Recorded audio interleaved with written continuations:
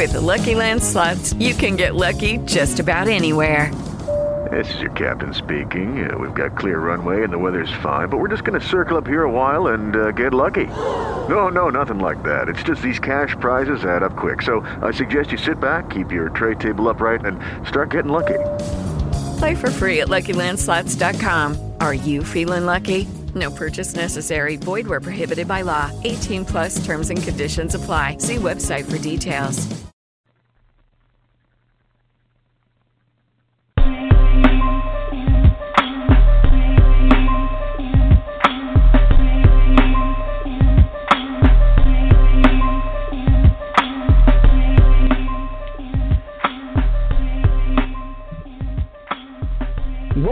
Welcome. It's Saturday, 1 o'clock, and you know what that means here on the East Coast. It's time for Intelligent Ignorance, and I can't be heard. You can't hear me. He can't hear me, so let me bring our dad in. You got me now? You can hear me now? I hear you loud and clear, Jay. I hear you loud and clear. Oh, you know what? I didn't put you in the thing. I'm sorry. Everybody can hear me but you, Ardad. That's my bad. Everybody can hear me but you. So welcome back to Intelligent Ignorance. It's 1 o'clock on a Saturday here on the East Coast. Right here on New Twist Radio, the live podcast, the live version. You were listening to me on PhillyGoFlow.com all week. This is what I'm talking about when I say the live podcast on New Twist Radio. It is myself, it is R. Dot, and we are doing our thing.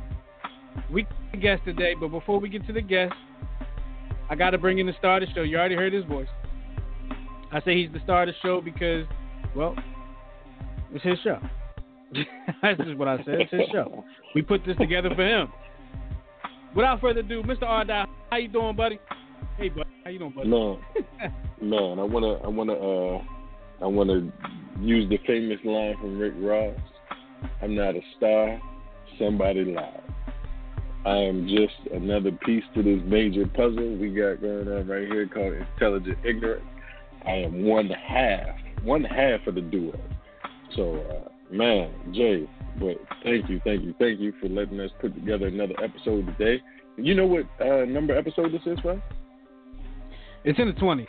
I'm not sure exactly which number because the counter got messed up a little bit with some of the other things I was doing with some interviews and stuff. So the counter got a little messed up, but I think it's in the 20s. I'll count it up after the show and let you know.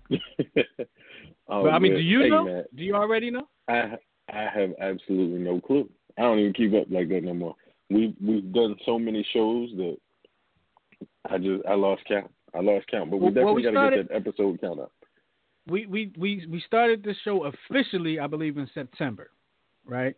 I want to say it was September. In September, we did a show back in like June, just kind of testing the waters out with a few other people. Where a couple other people were with us.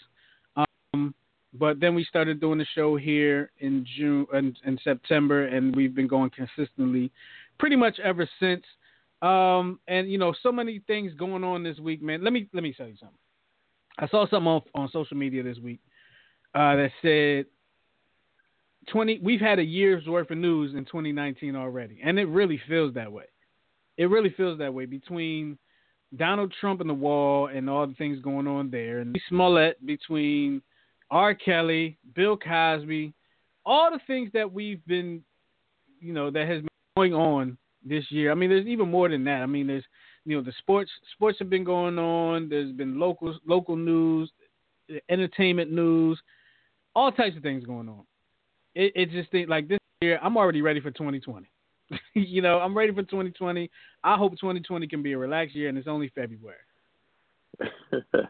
Yeah, we got a lot going on so far in 2019, man. It's been one of those crazy years, and it seems like it's just a lot of the stuff that's happening right now. And I was having a discussion earlier with a good friend of mine that there are so many pieces of distraction news coming out right now that keep us not focusing on the bigger picture news. So it's great when we talk about some of the lighter things, but it's also really cool that we bring forward some of the topics that may not necessarily always hit the mainstream. And I know you and I were talking a little bit about that, the Coast Guard terror plot that, you know, of course I didn't see it on CNN. I didn't see it on any of the mainstream news. but it was a topic of conversation over the last few days. And it's like, hey, we've been lost behind Robert Kraft and his scandal. We've been lost behind R. Kelly and his scandal, Jussie Smollett and his scandal. That these are such big focal points that we miss something as important to the public as a terror plot by somebody who's affiliated with our United States Armed Forces. It's just crazy, man. It is crazy, and it's actually not even the first time that that someone within our military has been involved in something like this. I can remember maybe about 10, 11, 12 years ago, there was a guy that started shooting at a military base. I want to say it was in Jersey. I'm sorry I didn't look it up before the show because it just popped into my mind. I don't remember if it was in Jersey or somewhere down south, where a man started, was shooting up a military base. It was part of the military. I forgot his name, but that was mainstream news because at that time when that happened, it wasn't as common for things like that to happen as it is now, unfortunately. But with that being said, these things, there are more important things than Jussie Smollett. There are more important things than Robert Kraft. And with, the stuff with R. Kelly going on, which we're going to talk about today too, because we've talked about R. Kelly quite a few times on this show. There's many things that we can talk about that are a lot more important to whomever, but who knows? They talk about these things because it makes money. It gets clicks, it gets eyeballs, and it makes money. That's what the media talks about. So, but I don't really want to get into that right now. We do have a guest today. If you're joining us, you know that we have a guest with us today. We have the Ardot, you want to do the introduction? I want you to do the introduction today. Oh, man. Well, you know what? And it's interesting because I want to say that we have not had a show in 2019 so far where we didn't have a guest. So every episode so far this year, we've had a guest on. And I actually like that feel. But an absolutely amazing friend of mine. I am blessed to call this young woman a friend. We have known each other for about the last decade, and she has done some amazing things. Actually, over a decade. I won't even get into the time frames, but it's just seeing her transition in life so much. She is now about to release a book. She is launching her nonprofit. She is an activist. She was just in a play called The Survivor's Monologue, so I know we'll talk a little bit about that. Just so many things, but let me bring on Miss Nicole B Jones Davis. Ms. Davis, how you doing, Nicole? How are you? Hello, y'all. How y'all doing? Thank you for having me onto the show. Well, thank you for being with us today. Very excited to have you on and talk about some of the things that you have coming forward within your career. So first, before we get started, tell us a little bit about yourself before we get into paid. We do want to get into getting paid, or paid, I should say, not getting paid. But I like to get people excited. People like to hear getting paid, but we're gonna be talking about paid. Hey. I'm into branding. I know that everything that you say and speak, it has a purpose. So we definitely want to get their attention. Exactly. But tell us about yourself. Man, first of all, I want to say, y'all been phenomenal. I have caught a few of y'all shows. Man, every single show, it's like y'all getting better and better and better and better. Oh, thank you. And the topics that you guys are discussing are like things that we definitely need to be talking about, especially within our communities. It's things that our people need to be aware of. So, man, I just commend y'all for putting it out there, starting it, and getting it going and being consistent with it, man. I applaud y'all. I had a show previously, so I know how hard it is to keep something like that, for one, on a time frame, consistently, and count on your guests to show up and show out for you because, I'm coming on your show. You're not coming onto my platform. I'm very humbled to come onto your platform, so I just want to say thank you, y'all. Man, I speak many blessings over the prosperity of what y'all doing, that it goes bigger, higher, and more people that really need to listen to it get elevated about everything that y'all be saying, man. Wow, thank you. Thank you so much. The check is in the mail. So thank you so much. We appreciate you. Appreciate. Jay, what's the line that you used? We love you for loving us. Yeah, that's what I like to say. Well, Ryan and I do go pretty far back. As you mentioned, it has been over. It's been definitely over a decade, maybe at least a decade and a half. You know, about a decade and a half. About 15 years. Yeah, and you talk about transformation. I mean, just even the cause on. You know, Ryan and another one of your old colleagues, you guys had booked me for a comedy show at one point in time. I had stepped into the comedy field and did a few comedy shows way back whenever, probably no video footage of, thank God. But, they had booked me for a comedy show, and that's how I met Ryan. And I can say out of everyone that I had met during, that event, you're probably the only person that I still stay connected to. And I have seen, you talk about transform, I've done seen him transform from that young comedian showcase debuter to what you have become now, man. I just want to say, like, live in public, everybody's the witness that I'm so proud of this man right here and the things that he's allowing God to utilize him for, right? Like, you deserve a standing ovation. They can't hear the hand clapping, but, man, like, I'm proud of you. And, for your co-host, I mean, for you to choose him, I know he has to be somebody just as relevant as you. So, man. So well, what can I say? For me, you guys, I just feel like this is all around 360 privilege, so thank you for allowing me to come onto your platform today. Well, like I said, thank you for being with us and talking to us and all the kudos that you gave us, and I'm happy. I know Ryan's happy, but I'm happy that you listen to the show, that you're familiar with what we do, and it just feels good to know that people are listening. And a lot of people text me all the time and say, "Yeah, great show." But the fact that you know him personally, but don't know me personally, and they're giving us those kudos, it means even more. So I appreciate that. Well, I always say you're guilty by who you're associated with, so, Grandma always say birds of a feather flock together. So if we flocking, that's the good part. Right. We got to watch out for the chicken heads that ain't going nowhere. So speaking of the flock, we're gonna move from us to you, because everybody is listening now to you, because you are the main attraction today. So what I want you to do is fill us in on Paid, your soon-to-be-launched nonprofit organization. Tell us a little bit about it. Mm-hmm. Okay, well, before I can really tell you about Paid, I have to tell you where Paid transpired from. So anyone that's been following me, you kind of know, like, where I come from. Previously and still to this day, the odds are still against me in some favor because, my famous name still carries a little bit more weight than my government name. But we working on that. God giving me blessings where we're opening brand new doors, where my goal is to out-trump the numbers of Google searches to the infamous name to convert them over to where I am now, right? But transpiring from that lifestyle, it wasn't an easy task at all. Anybody that says that it's easy, they haven't done it.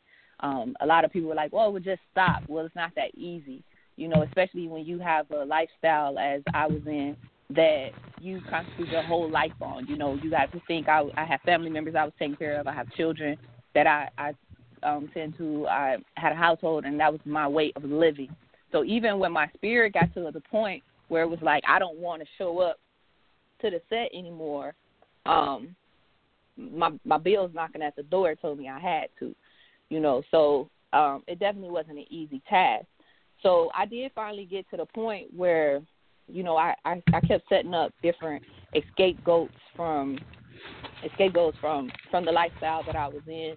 And honestly, there's no perfect plan to leave a situation, especially when you don't know the resources that are available to you. And in my case, there really was no resources available to me because there was no one that had anything set up for someone that says, hey, guess what? I don't want to be an adult film star anymore. You know, and it's like, how do you go sit down in front of a person that really has no inkling of a clue what that lifestyle consists of and tell them exactly the whole truth on this is what I'm trying to get away from. You know, so yes, I left. I initially stopped my last performance with plenty of funds in my bank, you know, but I also left. I had a loft downtown Chicago.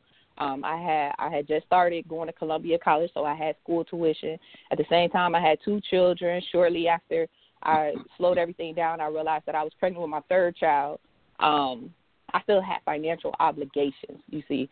So my overhead for the month was eating at my bank account without no new funds going into my bank account, right? So I say about like 8 months down the line, I realized that, hey, I'm on my last breadcrumbs, right? I need to do something. And it was hard, y'all. Like, I mean, it was really hard. But at the same time, you know, I was, like, really growing spiritually. I was really growing, you know, with eliminating a lot of toxic people out of my life, a lot of toxic situations.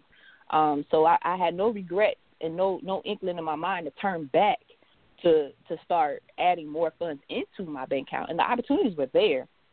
I just didn't want to utilize them, right? So then I started, like, looking out for different ways to get ahead, you know, because I'm looking like, man, at this rate, in a couple months, I'm going to be evicted because I'm not going to be able to pay this rent. I'm going to be kicked out of school because I'm not going to be able to pay this tuition. Me and my kids not going to be able to eat. And mind you, I haven't been on any type of public assistance since I was probably 16 years old. So I did not know, I promise y'all, it sounds so funny to some people because it's how they make their living. I did not know how to go down and fill out an application for public aid. I did not know how to fill out an application for any type of assistance at all because I never had to. You know, I was out making money from the time I was like 17, 18 years old. You know, I had the means to make it, so I didn't need those resources, you know, so it's like, you know, I kept going through different transitions through my transformation where now I'm at a transition of, man, how am I going to make sure me and my kids still have a roof over our head and we going to eat because my bank account is getting low, right? And mind you, I was going out filing for, putting in job applications. That was my first mindset. I'm going to go get a job, right? Now, mind you, I was in that lifestyle since I was 18 years old. You know, I started dancing in Chicago when I was 18. So I didn't know what job skills I had accumulated. You know, I didn't know how to go. And I had a couple of different jobs here and there. I sold cars and then went back to dancing. I went and got my certified nurse's assistant certificate and then went back to dancing. It's like I kept resorting back to dancing, you know, after a short period of time. And I didn't know. I just didn't know. Like, I didn't know what to do. And at the same time, I'm still wrestling with my demons, you know. I'm trying to make sure my spirit is intact and trying to make sure I keep a roof over my head. It was like so many swords was like dagging at me at the same time, right? So I finally got to the point where I started reaching out to resources. So people told me, I'm not going to say, it is major. I'm just going to throw them out like, you know, there's like, you got your Salvation Army, you got your community concerns, you got your, you know, all of these not-for-profit organizations that are out here that everybody's like, oh, if you're in a need for rental assistance or helping even build job resumes and so forth, you know, go to these organizations. Well, I went to these organizations, y'all, and they shut me down because they say, according to what I told them, I didn't have an immediate need for these organizations. You know, I didn't fit within their box, which I felt that their criteria was very, you know, really mediocre for anyone. Like, I even had a woman, she asked me, so first of all, they were already, one woman, she tried to criticize me because she looked at my address and seen, man, I had a loft right there downtown Chicago, Congress and Dearborn. So she immediately looked and was like, well, how do you afford to live in that zip code? That's not the point. I need help right now. You know, so you're going to try to criticize me because my zip code is different than yours, you know, and then and it was crazy. She was a black woman, you know, so in the way even, like, she looked at me, like, by sitting around across from her desk, you know, like, even when I got to the point to go to public aid. Once again, a black woman sitting on the other side of the desk. And it's like at some point I had to get cocky with them and like, hey, man, you're not too far from sitting on this side of the desk yourself. So count your blessings while you can, you know. And the one woman at the one organization that I finally went to trying to seek rental assistance, and I wasn't behind yet, but I seen it for coming. You know, I've done brand businesses, so I know how to budget the numbers. You know what I'm saying? And I'm looking like, man, by this point, I'm gonna be homeless by the time I have my child. I need to do something, right? So she asked me. She had the nerve to ask me. She was like, well, how? If you say you haven't made any income in almost a year, and of course I couldn't tell her what I was doing. I learned right away. Okay, I can't say that I'm an adult film star. I got to tell you, I model or something, right? So I'm learning what words I even got to say to these people. So I said, she said, if you haven't made any income in almost a year, how have you been paying your rent? Like you say, your rent is a couple $1,000s, and you know, I'm looking at your utilities, and then you got 2 children running away. How you been able to do that? I said, off my savings. And she was like, is that how you figure you finna go through life? And I said, well, let me ask you a question, ma'am. I said, because I already see I don't fit your criteria, so let me give you a lesson, and hopefully you learn this lesson and walk out the door and take this lesson into your memory bank. I said, God forbid, if they release you from your job position today, how long can you live off your savings? And she just gave me the awkward, like she couldn't believe. I said, so apparently I did something right at some point, right? So don't try to criticize me. I'm never going to allow you to belittle me because I don't fit within your idea of what type of lifestyle I should have been living. You know, so imagine if I would have told her the whole truth, right? This is what I'm thinking. Right. So I just feel like, man, you know, that was just a really hard situation. I had another program that actually worked with, and to this day works with human trafficking victims. You hear me? They actually work with human trafficking victims. If you catch a prostitution case in Cook County, they send you to this organization. So I'm not going to say their name, but if you want to check it, do your research. Man, shenanigans. They had me go through this program because at one point in time, some years back, I got busted in Chicago and had to go serve a day in jail. And in order to lose that charge, I had to go sit in this class all day with this organization. So fast forward, when I'm ready to make some changes in my life, okay, these people should be able to identify with me, right? Because that's what they work with. But they work with I guess they look at it like streetwalkers. They couldn't fit the dynamics of my situation, right? So I call on them. They send me to this other organization who is there to help me build a resume, right? The person they connect me with was this young man that basically was trying to sleep with me in order to get me a job making minimum wage. Now, does that make sense to you? If I wanted to sleep with someone to get on top, I know how to do that. I'm not going to sleep with you for a minimum wage job, right? So that organization went back to the organization that sent me there and told them basically I wasn't participating. But I kept calling her, like, what's going on? I haven't heard from them. Look, I need to tell you about these people you sent me to. So I finally got on the train and went over there and got in her face and was like, hey, man, like, are y'all going to help me or not? Now, imagine, you know the theory, like Tupac say, like, you knock on the door and you're like, hey, let me in, I'm hungry. I mean, I was getting to the point now I'm ready to kick the door in because you don't understand. I'm trying to do right here, and y'all don't want to help me, but you are set up as an organization that you are ready to help people like me, right? So you, on the outside, you're saying, hey, we're over here to help. Now, when I come help, you're trying to degrade me. You're not giving me the need, you know, helping me with my needs, and you sending me to people that's worse off than the people I'm trying to get away from. So I was like, man, I went over, and she was like, well, they told me that you wasn't. And I said, here. I started showing her text messages, voicemails from the gentleman and everything. And I said, this is what you keep sending people to? I said, now, mind you, they might be weak-minded. The good thing for me, I'm not weak-minded. But I said, whenever a person, once they told you that, what was wrong with your position to call me to see what the real situation was? So once again, through all of these interactions that I had with these organizations, once I was in need trying to make my transition, I was making notes to myself, like, you know what? One day, when I finally get on the upper hand, I want to go back and create a program that will help the person I was at that point in time, you know, to fill in the gaps for one, because there's too many there is a lot of resources out here available to people, but people do not know what those resources are. And a lot of people like us that might just, hey, man, I might not be in need for you to really sit there and take care of me. I don't have a plot to live off of government assistance. I just need one leg to the next month. You know, there's no programs and there's no resources available. And the ones that are, people don't even know they exist. So what PAID is, we're the organization, for one of our duties is to build the relationships, reliable relationships with the organization. So when I do send someone over there, for one, you know you can't be trying to pull shenanigans on them, you know. Right. But two, I want to build, if there is solid organizations there, I do want to know who they are, what service you provide, so I can send the right people to you so you can continue to thrive. Non-for-profit organizations count on that the mission that they have in place to be fulfilled, and that is fulfilled by people coming to interact with them. So you're not necessarily going to go out and get your people. I help send them to you. That way it's a two-sided, you know, the person receives the help that they definitely need, and the organization is able to provide the services that they claim that they provide, right? Right. So now, Nicole, I got a question for you. I got a question for you because I want to give some context to this for the people listening.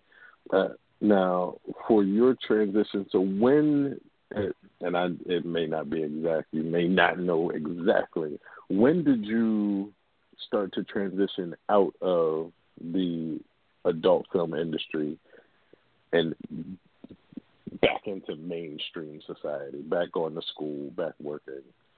When did that transition occur? The transition actually began in April of 2017. So you say you don't know them dates. It's funny how them dates kind of stick with you. April of 2017 is when the transition actually began. Now, The transition, like I said, it wasn't an easy transition. So it's not like I just woke up one day, okay, yeah, we're going to go do this now. No, it was not that easy at all. The transition actually, and I spoke on this in previous interviews, so you know it's consistent. My very first, I got to do something different, was when my uncle, who basically raised me, he passed away from cancer. I got the call a few days before my birthday. His funeral service was actually on my birthday.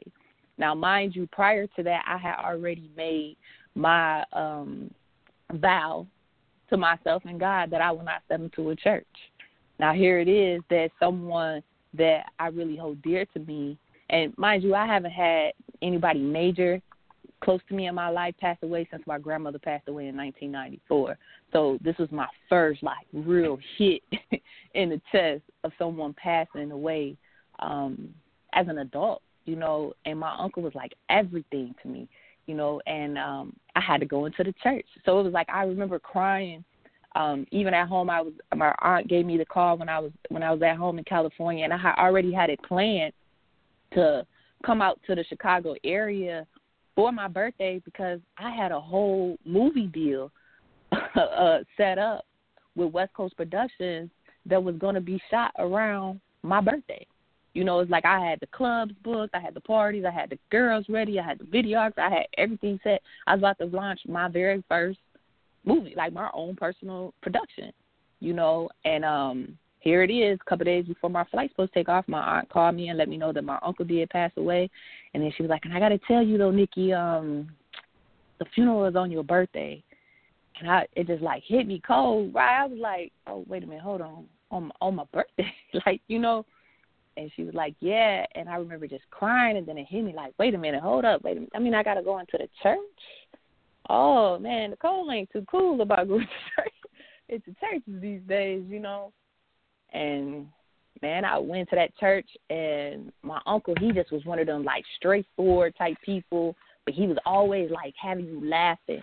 And you know how, you know, a person's life was fulfilled when by the energy in a funeral service, right? Man, they had the slideshow going of my uncle's life, and I was just sitting there watching, and we laughing, and we crying, and we laughing, and we crying. And then it just, man, it's I heard a sweet whisper in my ear. It was what's your slideshow, Nicole? And I was like, dang, what? What's my slideshow? And I mean, really, I just felt like I was the only person in that church. It's everything just went silent. And I was like, man, I can't imagine my children sitting there with the coordinators trying to figure out, like, well, we could use this pick, but nah, she got a bottle in her hand. Oh, we could use this pick. Well, she got it all spread out. That is that. You know what I'm saying? Like, I was like, man, like, what images what images am I leaving of my legacy? That's not the legacy I want to be able to leave for my children or the people that claim they love me. You know what I'm saying? Like, I want to leave something bigger than that. So I started wrestling with my demons, y'all. Like, I started, really looking at, like, man, what am I leaving on this earth that's worth looking at? And I realized what I had in process wasn't good enough. So now, fast forward, you are developing this organization. You were in the play Survivor's Monologue, and that was about a month ago? Yeah. Oh my goodness, that Survivor's Monologue was so phenomenal. Big up to the director and the writer, to Sandra Bell. She was phenomenal to work with. I look forward to working with her on plenty more things. Man, she's no jokester, y'all. Anybody ever look to work with her, she's no jokester. You better come ready, equipped with what you got, man, and be ready to learn. Cause that's one thing I can say, man. I just love watching her and learning. You always got to be humble and ready to learn from people. You have to be coachable. And, man, she's so phenomenal. The play turned out so phenomenal, wonderful cast. And it just talks about we're survivors, we're not victims, And even myself, I've been in abusive relationships. So it just really hit home. I grew up in a household where I watched my mom and my dad fight, and my mom get beat up by even other numerous boyfriends. I seen my dad put his hands on people. I just seen how it just can transpire from one generation to the next generation. And it was like, so even during rehearsals, man, I ain't gonna lie to y'all, I was sitting there like a big old baby, like, okay, I think I'm gonna go call my daddy right now. This is a little emotional, and I was so excited to have my mother present, because I immediately, when they called me about the role and asked me if I wanted to partake in it, and I was like, yes, definitely. I called my mother and was like, man, I got something going on that you will be proud of, and I really want you to be there. And she was able to even get some healing and some closure from it. We're still waiting to hear back if it's going to go on the road or if it's going to go more, because it was 2 showings in one day. So I'm still waiting, to find out if it's going to go anymore. But I feel like it's definitely something that needs to be heard, because, see, from my perspective with domestic abuse is, it can be a man or a woman. It's not always the woman. Unfortunately, a lot of times the men don't speak up on it because, y'all got this strong masculinity. You can't never get showed out by a girl. But, man, these women be out here beating the crap out of y'all sometimes, and don't nobody want to talk about it. Then what's so crazy is, right, everything happened so coincidental that stuff with Bow Wow and his girlfriend had happened basically the same day of the play. Y'all seen that, right? Yeah, I mean, I was looking at that. Yeah, it was a really awkward situation because at the beginning, a lot of details didn't come out. But you saw the mugshot, and you see the mugshot of her, which was relatively clear. And then you see his mugshot, and, I mean, his face is just torn to shreds. Looked like he got whooped. And the first thing that a lot of people went to were the jokes about him getting beat up by a woman. Or what did he do for her to beat him up? Like it was some type of response, and it's okay for her to beat him up because he may have done something. Yeah, that whole cut situation off his masculinity. Right. And those themes were also addressed in the play. Those themes were also addressed in the play about how men also receive abuse from women. It doesn't domestic violence doesn't have a race. It doesn't have a social status. It doesn't have a gender. It doesn't have a sexual preference. It just happens. Unfortunately, I done seen friends of mine that were lesbian in domestic relationships.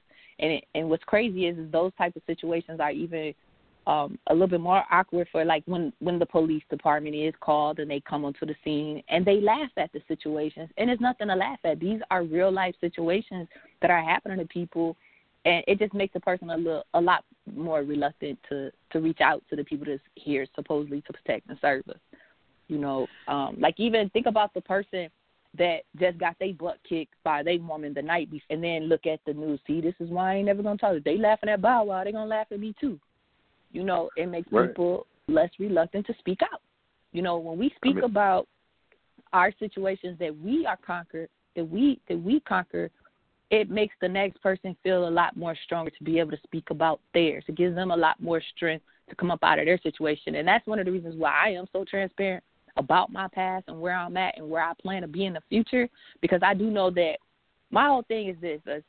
I feel as though I done went through enough bull crap for everybody. You know what I'm saying? I done served enough time with my own demons that I feel like if I could come into contact with a person and help them avoid the bull crap that I done allowed myself to go through and the things that was inflicted on me, if I can give them a head start, my goal ain't for you to get where I'm at. My goal is to see people advance beyond where I'm at. You know, I don't want you to get where I'm at, because that means you had to go through what I went through. I'm trying to give you a head start so you can bypass all that bull crap and get further. And by further means living in your purpose and being everything that you was initially designed to be. And that's not submitting to being beat the crap out of you. That's not submitting to laying on your back and counting on that to be your only means to make a living for yourself or your family. That means that you don't have to sit there and allow people to belittle you. You know, just utilize our voice. And I feel like once you start utilizing the voice that God gave you, remember, action, the strength is in the power of the tongue. You know, God created the heavens, the earth, and even the hell by speaking it into existence. You know, it was all within your mouth. So the things that we speak into existence are the things that are going to multiply, right? We watch, like you were saying even earlier, something about the media. Like, man, you got to watch out what the media is portraying to us. They trying to feed us all this stuff about Jussie. They trying to feed us all of this stuff about Robert Kraft and all of the bull crap. They want us to know, because first of all, if we paying attention to that, we're not going to pay attention to what's really important. We're going to continue to stay blinded. They trying to conflict your mind. That's what they're trying to do. They're trying to make sure you don't know the difference between right and wrong. You know, so I stay on social media, but I also guard myself with social media. I'm a person, I will block you on social media fast in a hurry. You'll be making a comment to me one day and trying to figure out why you can't see my post the next. Like, I'm at a point in my life, and I used to let that type of stuff slide. Now I be like, man, my number one goal in life is to protect my spirit. If you are toxic to my spirit, and you got to go, I will let go family. I will let go people who are supposed to be friends. I will let go social media if it gets to that point. I will not allow. I did not come to the point where I done came in life to allow my spirit to be drugged down by something like the media. So eat the fish, spit out the bones. But that stuff is bullcrap. How they immediately start, he got beat up. Man, that stuff is wrong.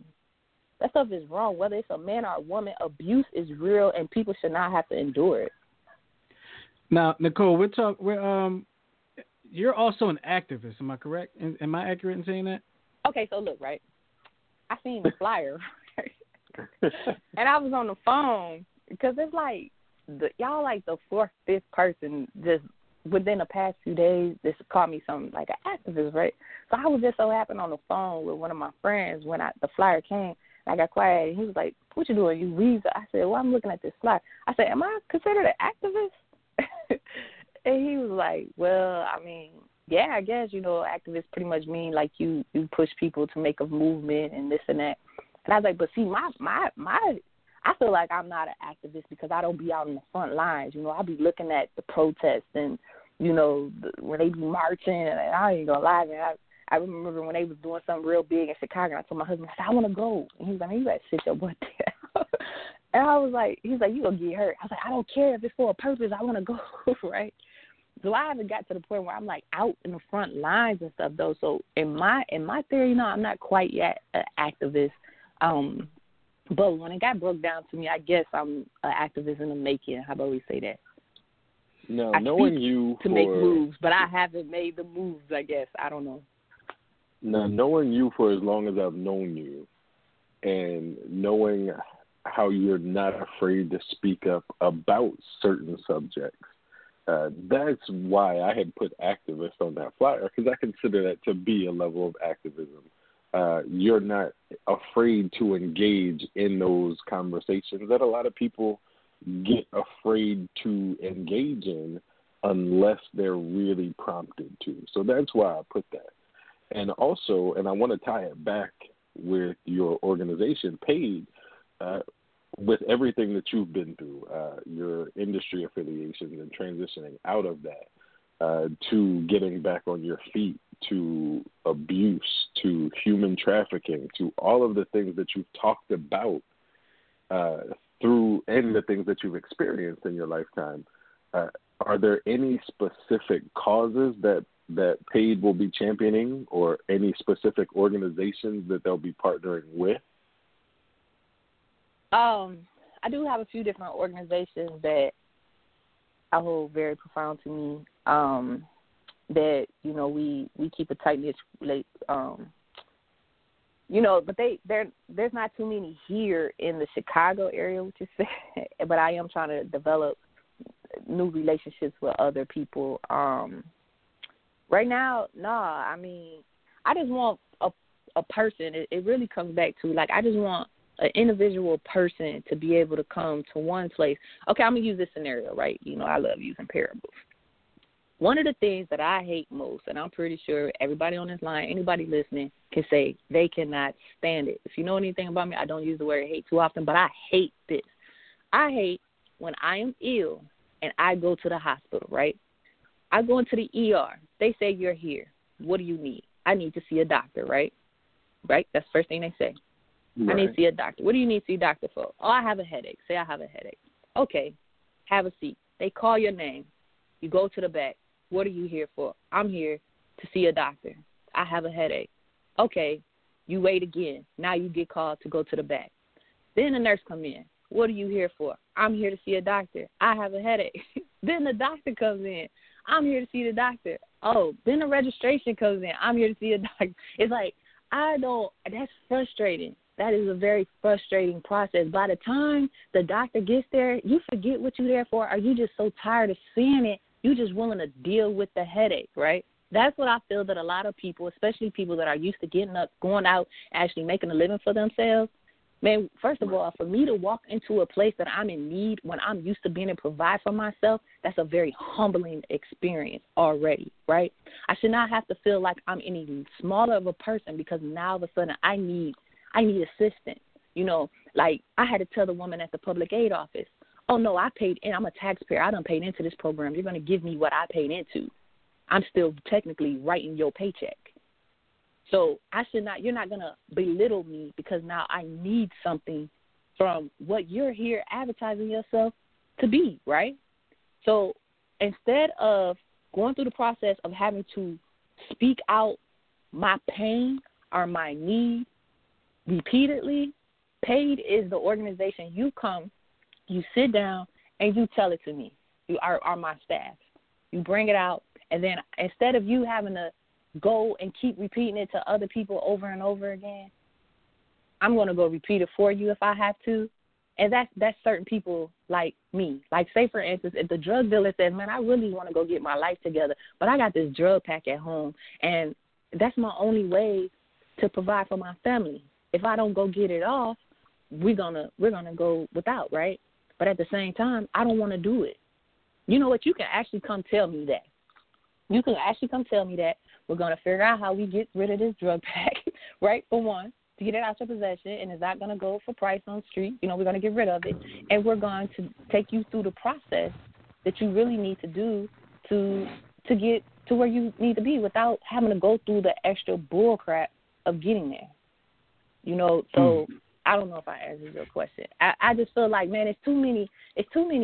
I remember a time that I needed rental assistance even after, you know, later on I had a gap in my job, and I had my rent paid ahead, and I was coming to a point. I was just starting one job, but I was still, kind of like in that position. And I went to one organization, and they told me they couldn't help me. It wasn't because of the money I've made. It's the money they seen that I was about to make. But I ain't got it yet, Mm-hmm. Then they send me to another organization, all for them to just deny me. Guess what I was at that point? Frustrated. 215-383-3992 is the number to call. We're talking to Nicole B Jones Davis, and I'm going to say it, author, activist. And I do that. Author, actor, activist, business owner. I'm putting it all out there for you. 215-383-3992 is the number to call. If you want to speak to us, press the number 1 button, and we will get you right on through. As always, no matter if we move on topics, you can always talk to us about any topic that we are talking about today. And just press the 1 button, and we'll get you right on through. That's how we know we want to talk to us. We press the 1 button. I wanted to move forward on some of the other things that's going on because we're short on time. We only got about 15 minutes left in the show. And Nicole, your story is compelling. Can I say that word correctly? Your story is compelling, and we want to have you. I'm going to talk more about it, but I do want to get some of your opinions on some of the other things that's going on and like how we were talking before the show.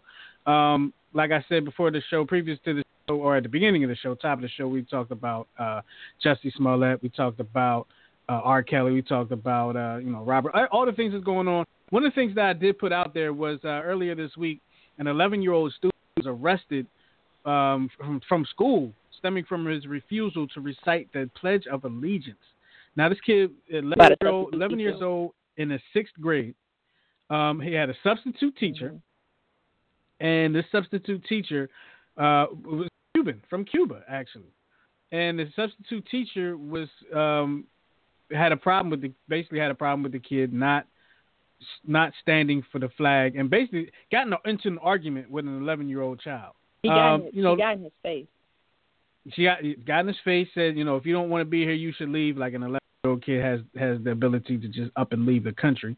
But, that being said, I had a certain problem with this story because I posted on Facebook that when I was in high school, my last 2 years in high school, my homeroom, and mind you, I transferred schools. So my homeroom at the school I graduated from only their thing was we pledged allegiance the first day of school and the last day of school. That was their thing. Like that particular homeroom, that was their thing. And that was going on well before I attended the school. School pledges are not mandatory. That's what my problem is. Pledging allegiance to the flag is not mandatory. It's not a mandatory thing. And the school, I don't know if the school ever issued an apology to the kid or the kid's family, but in turn, the substitute teacher is no longer allowed to work in that district. So that tells me that the teacher was wrong, and they acknowledged that the teacher was wrong. Can this kid, being arrested, there needs to be something for this kid that had to go through this whole situation. I think it's shameful that the kid had to go through that situation. And I really think that the kid should have an apology if he hasn't had one yet. I don't know. You're not going to hear too much about that. But I wanted to get your guys' opinions on that before I do want to talk about the Coast Guard, the Coast Guard situation as well. But I'm going to get you guys' opinions on that real quick. Nicole, you go ahead and hop in first. Well, I was talking about that situation on my Twitter. I'm not going to lie, I hear the apology, but I feel like we getting to the point, man. I'm tired of you stepping on my shoe deliberately and all you giving me is an apology. I'm just tired of apologies. I'm ready for some action, like me personally. Fine that y'all fired the woman and she's not allowed there, but the school has to take their responsibility for their part too. They allowed the police to be called. The teacher can only do so much from her classroom, so she had to go to a higher superior to allow the police to be called in the first place. So at some point, someone else should have at least separated them, found out what was going on truthfully, and diffused it before it even got to us. in other words, us to the media for them to throw their spin on it anyway. So me personally, I'm just tired of an apology. That's just not good enough to me. That's an 11-year-old child, and I know what type of damage that could do to a person because the first time I ever had cuffs on my wrist was I was 11 years old. I was thrown to juvie when I was 11 years old. And honestly, you talk about me being opinionated, I guess it's a good and a bad thing because that's when I learned how to speak up. Like, for real. So, I mean, it needs to be more than an apology. All right, Doc? Now, in my opinion, for one, it took me immediately, being that it was in Florida, it immediately took me into my feelings about Trayvon Martin. We had just talked about his birthday just passing. It was a situation that escalated to a point where it didn't need to. If the school itself, not even just the teacher, if the school felt like that situation where an 11-year-old not saying the pledge warranted a police response, I would not want my child going to school there. And I say that as a father of a middle schooler in Florida. My daughter goes to school, public school in Florida. I would not want my child going to that school knowing that if they stand up for what they feel, for whatever their religious beliefs may be, they didn't issue any type of context to the police presence and why the child was arrested for not standing and saying the pledge. But in this day and age, with the climate that we have politically, socially, religiously, you have to be more aware of what goes on. And to immediately escalate that situation to the point where an 11-year-old child gets arrested, the school district is lucky that it was not me. And I just want to add in, too, not to mention the other children that were standby watching this happen. How it affects even them. The apology needs to extend. If my child was in the classroom watching another child go through that, and the way that teacher was taunting him, well, if you don't like it here, then go back to Africa then. Come on, man. Are you serious? I wonder if all the kids stood up for the pledge the next day. I wonder if they was like, all right, I'm staying. I ain't going through that. Or if they said, let's see what this teacher does today. Well, they didn't have the same teacher the next day, but I just kind of wonder what the kids did because I know personally myself, I would have towed the line. I know me. I know how I am sometimes. I would have towed that line of I would if I would have stood up, I would have stood up at the very last moment to stand up. Like I'd have waited for that look or something like that. Like I just wonder how those kids reacted and I wonder how diverse the school was because this was a black kid and the teacher, the substitute teacher was Cuban. So I just wonder, how diverse the school was itself. One of the other things that and I want to talk. Let's talk about Coast Guard. I don't want to talk about Jussie Smollett yet. I don't even know if I want to talk about it because it's so crazy. That situation is so crazy. I don't even know if I want to. We can skip Jussie because that's just. Can I give you my theory? Everybody's talking about first, though. Go ahead. Can I give you my theory because I haven't heard my theory said not one time, and we're gonna say it first right here on Block 2. Okay. All right. Let's hear it. I don't believe he intended for it to go as far as it went. I just don't believe it. And that's not giving him an excuse. And, yes, he still had the opportunity to say, hey, okay, I was crying wolf. I believe that show was for that person he was on the phone with. Think about it. From the beginning when it first came out, they said he is not the one that called the police. He did not want to go to the hospital. He did not want the police in his house. He did not want to make a report. That show was not for us. That show was for the person he was on the phone with to make whatever point. Maybe he wanted more money. Maybe he wanted to make a little bit more relevant. Maybe he wanted something else. But that show, I don't believe he ever believed exactly. He was trying to look a little bit more relevant. He wanted more money. I believe he was on the phone with like his agent or his manager, right? It was either agent or manager. Right. I think he was on the phone with.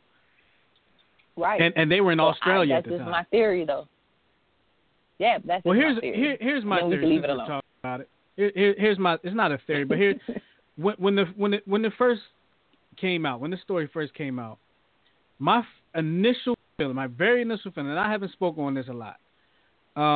My very initial feeling was, since when do I had a hard time believing that MAGA supporters that were capable of doing this act actually paid attention enough to Empire to know who this guy is coming out of a subway at 2:00 in the morning. That was my initial reaction. That was one of my thoughts too. Mine too. And in then, Chicago. in Chicago, anywhere really. Like, just I have a hard time believing that MAGA supporters are watching Empire. Honestly, I just do. Mm-hmm. That being said, everything else, like I guess everything else from that point. Aren't some "Make America Great Again" people gay themselves too, though? So I'm sure that was already kind of like already kind of. Well, wait a minute, though. Just because then they here was support another the red thing hat don't mean they're not gay. Here was another thing that kind of struck me as weird. These guys are just walking around with a noose and bleach, just randomly at 2:00 in the morning in Chicago. Like, that was kind of weird to me too. I'm not saying it can't happen because maybe they were looking for some trouble. I felt that was kind of weird too. I'm just saying. The part now that I'm afraid of is that one of them jokers will actually go do something like that for real now. And, of course, it's not going to be taken over correctly because nobody's going to believe it. Because those things really do happen. That's the sad part. It really does happen to people. It's just it happened to someone of significance. He might not be a high significance to some people, but he's still significant. He holds some type of public stature, so we paid attention to it. He made us. I posted about it. You know what I'm saying? Like, he made you want to defend him. I'm not an Empire fan. I don't watch the show at all. But I was like, hey, this shouldn't be happening. But I haven't watched the show since 2017. Some real powerful people stand up for him. Yeah, I absolutely did. That'll go into a whole nother debate, but there's a reason why I stopped watching it. Matter of fact, he's the reason why I stopped watching it. But that's a whole other thing. That's a whole nother topic. So let's talk about this. Let's talk about this Coast Guard. We have under 3 minutes left in the show. Let's talk about this Coast Guard officer. What is it, Ryan? Is an officer in the Coast Guard? Now, don't get me the line because I'm trying to figure out what the exact title is. I believe he was a lieutenant. Let me double check. I'm just saying, like, is it considered a soldier? Is it considered what is the Coast Guard considered? Coast Guard is a very, very unique branch of the United States Armed Forces. So I really don't know what they are. They're not soldiers. They're not airmen. They're not seamen. Officer. They are Coast Guard officer people. on the news report. Officer. Okay. Officer. Yeah. So he was an officer because he was a lieutenant. Oh, hold on though. They say lieutenant. He was a lieutenant. Right. Okay, so he's a lieutenant. Okay. Because he is a lieutenant, so he is high ranking. He was arrested on gun charges and drug charges, and there was information that he had a list of Democratic officials that he wanted to kill. So it was just nuts. His name is Christopher Paul Hassan. He is from Silver Spring, Maryland. He is an alleged white supremacist, and he had a hit list that had some prominent Democratic politicians and journalists from CNN and MSNBC. So he wanted to kill Cory Brewer, Chuck Schumer, Richard Blumenthal. It was just a mess. But I don't even want to get into it because I know we only got about a minute left. Yeah, we definitely got about a minute left, and I want to thank Ms. Nicole B Jones Davis for being with us. We got to have you back on and get into more of what PAID does. I know you got some more things coming down the pike that we did not get into today that we will want to get into, and I want to thank you for being with us today, Ms. Davis. Thank you. Thank you. Thank you for having me once again. We got under a minute left. All right, you got any last words? Oh, man. Nicole, I definitely want to say thank you again for coming on and talking to the people. It has been an amazing 2019 so far for us here on Intelligent Ignorance. Next week, we are going to have Logan Jenkins, who is the writer of a new series that will be released soon, which I am actually featured in, called Ride or Die. It is something that you definitely want to check out. And, man, thank y'all again for locking in with us. Jay, what you got? Hey, look, I want to thank everybody for checking us out today.